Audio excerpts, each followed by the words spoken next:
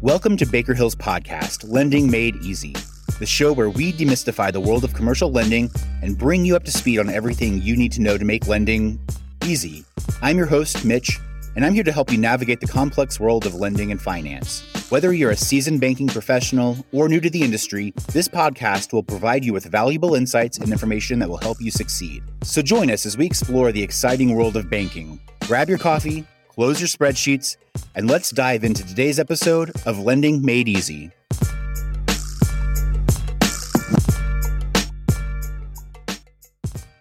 Welcome to today's episode of Lending Made Easy. Today we've got Bryan Peckinpaugh and David Catalano, and we're going to be discussing what it takes to create a winning culture to attract and retain top talent at your financial institution.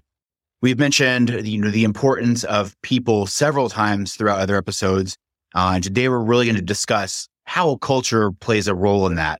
So back in 2021, PwC conducted a global survey, and 66% of C-suite leaders believe that culture is more important to their success than their strategy or even their operating model. And 69% of senior leaders attribute their success to their organizational culture.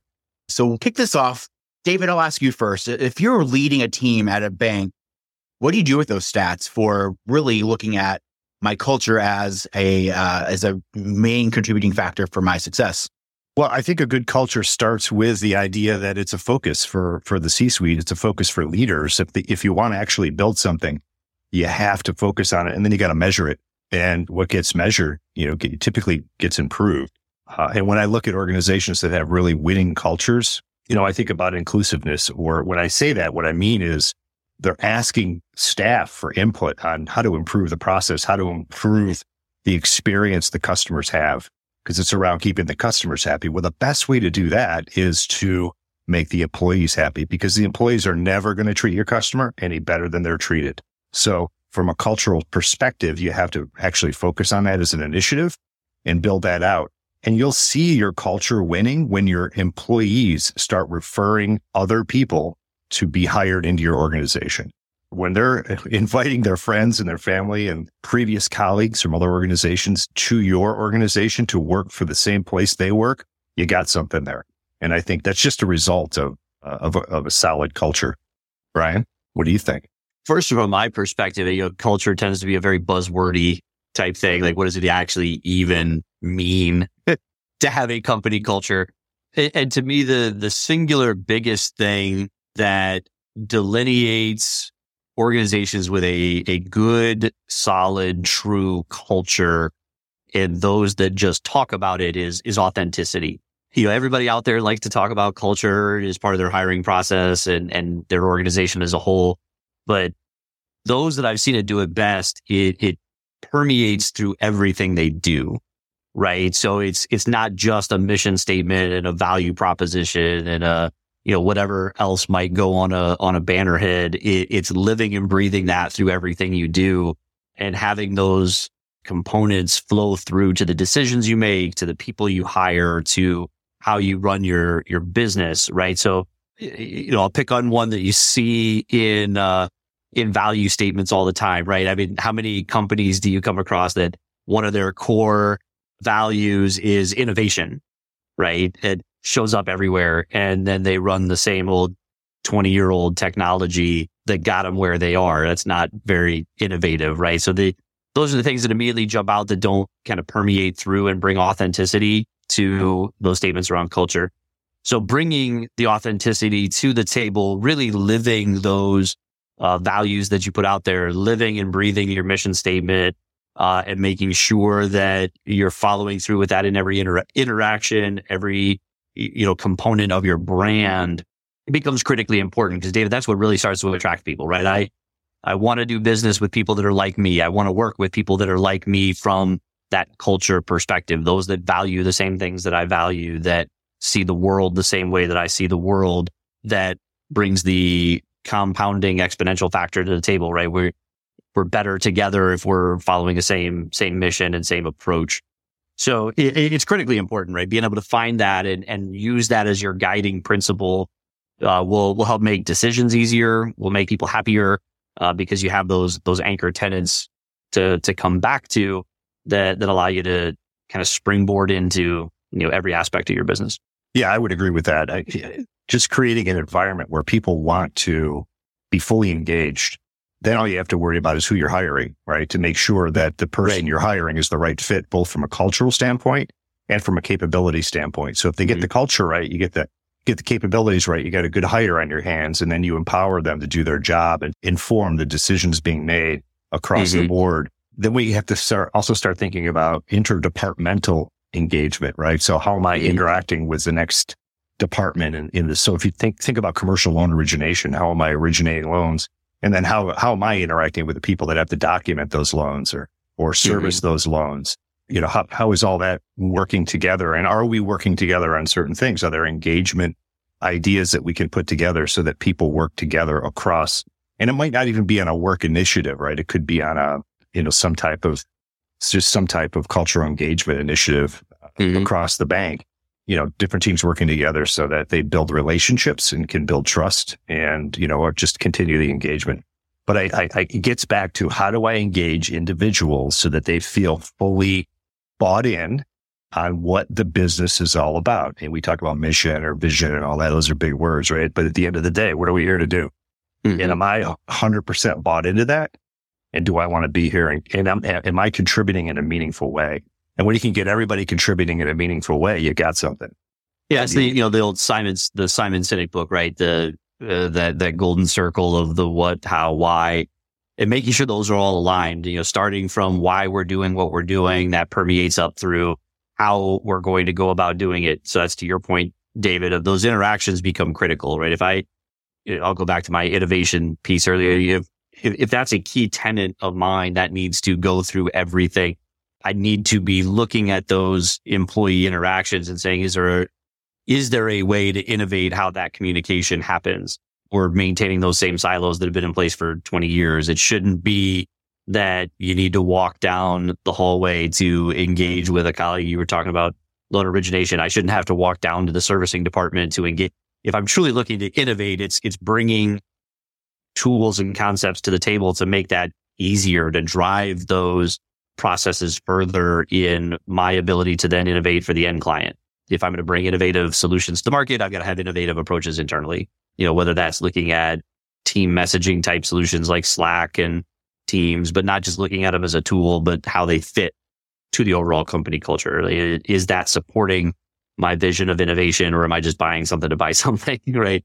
How am I going to support that? How am I going to bring authenticity to, again, what I've stated is the culture? And that only comes from living it and breathing it through everything you do.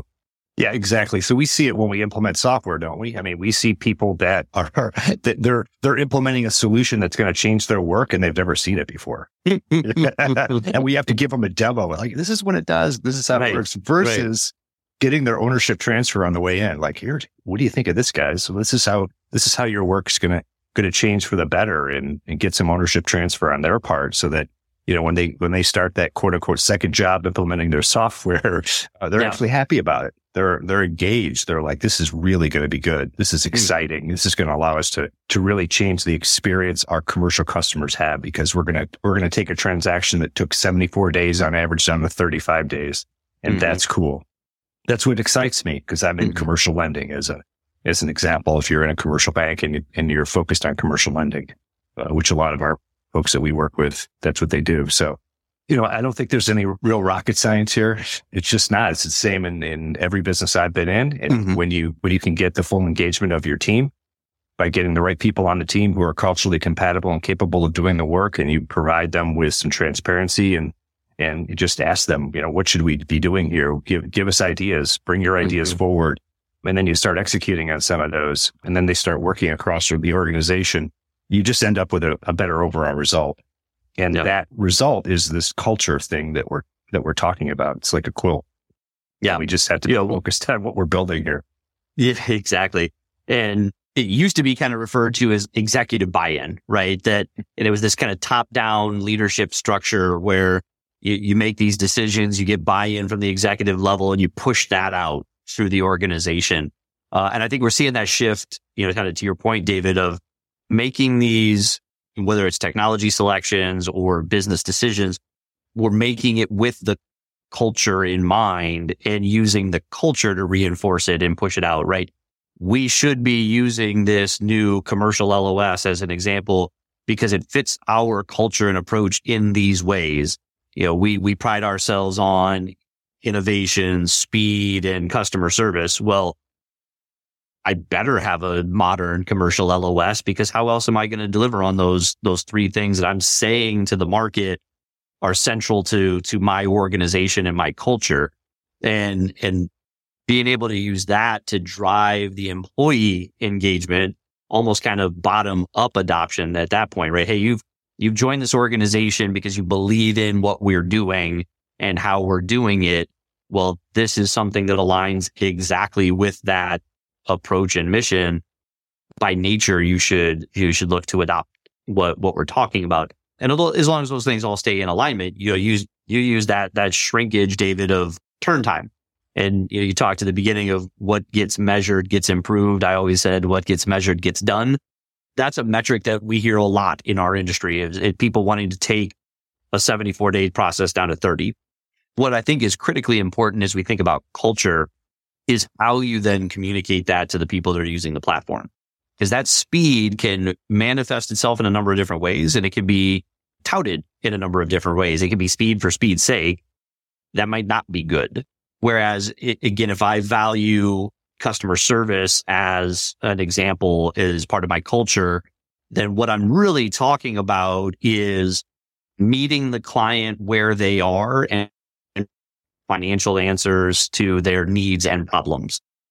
And I'm being able to get them feedback, get them support in double the time, right? And it's just a different way to think about the exact same thing. Whereas other organizations, they may value speed, right? We are the fastest to the decision in the market, and thus how they're going to talk about that same, trimming of 43 days as opposed to kind of the other approach. And again, all gets back to what you're trying to build as an organization, what kind of culture you're looking at.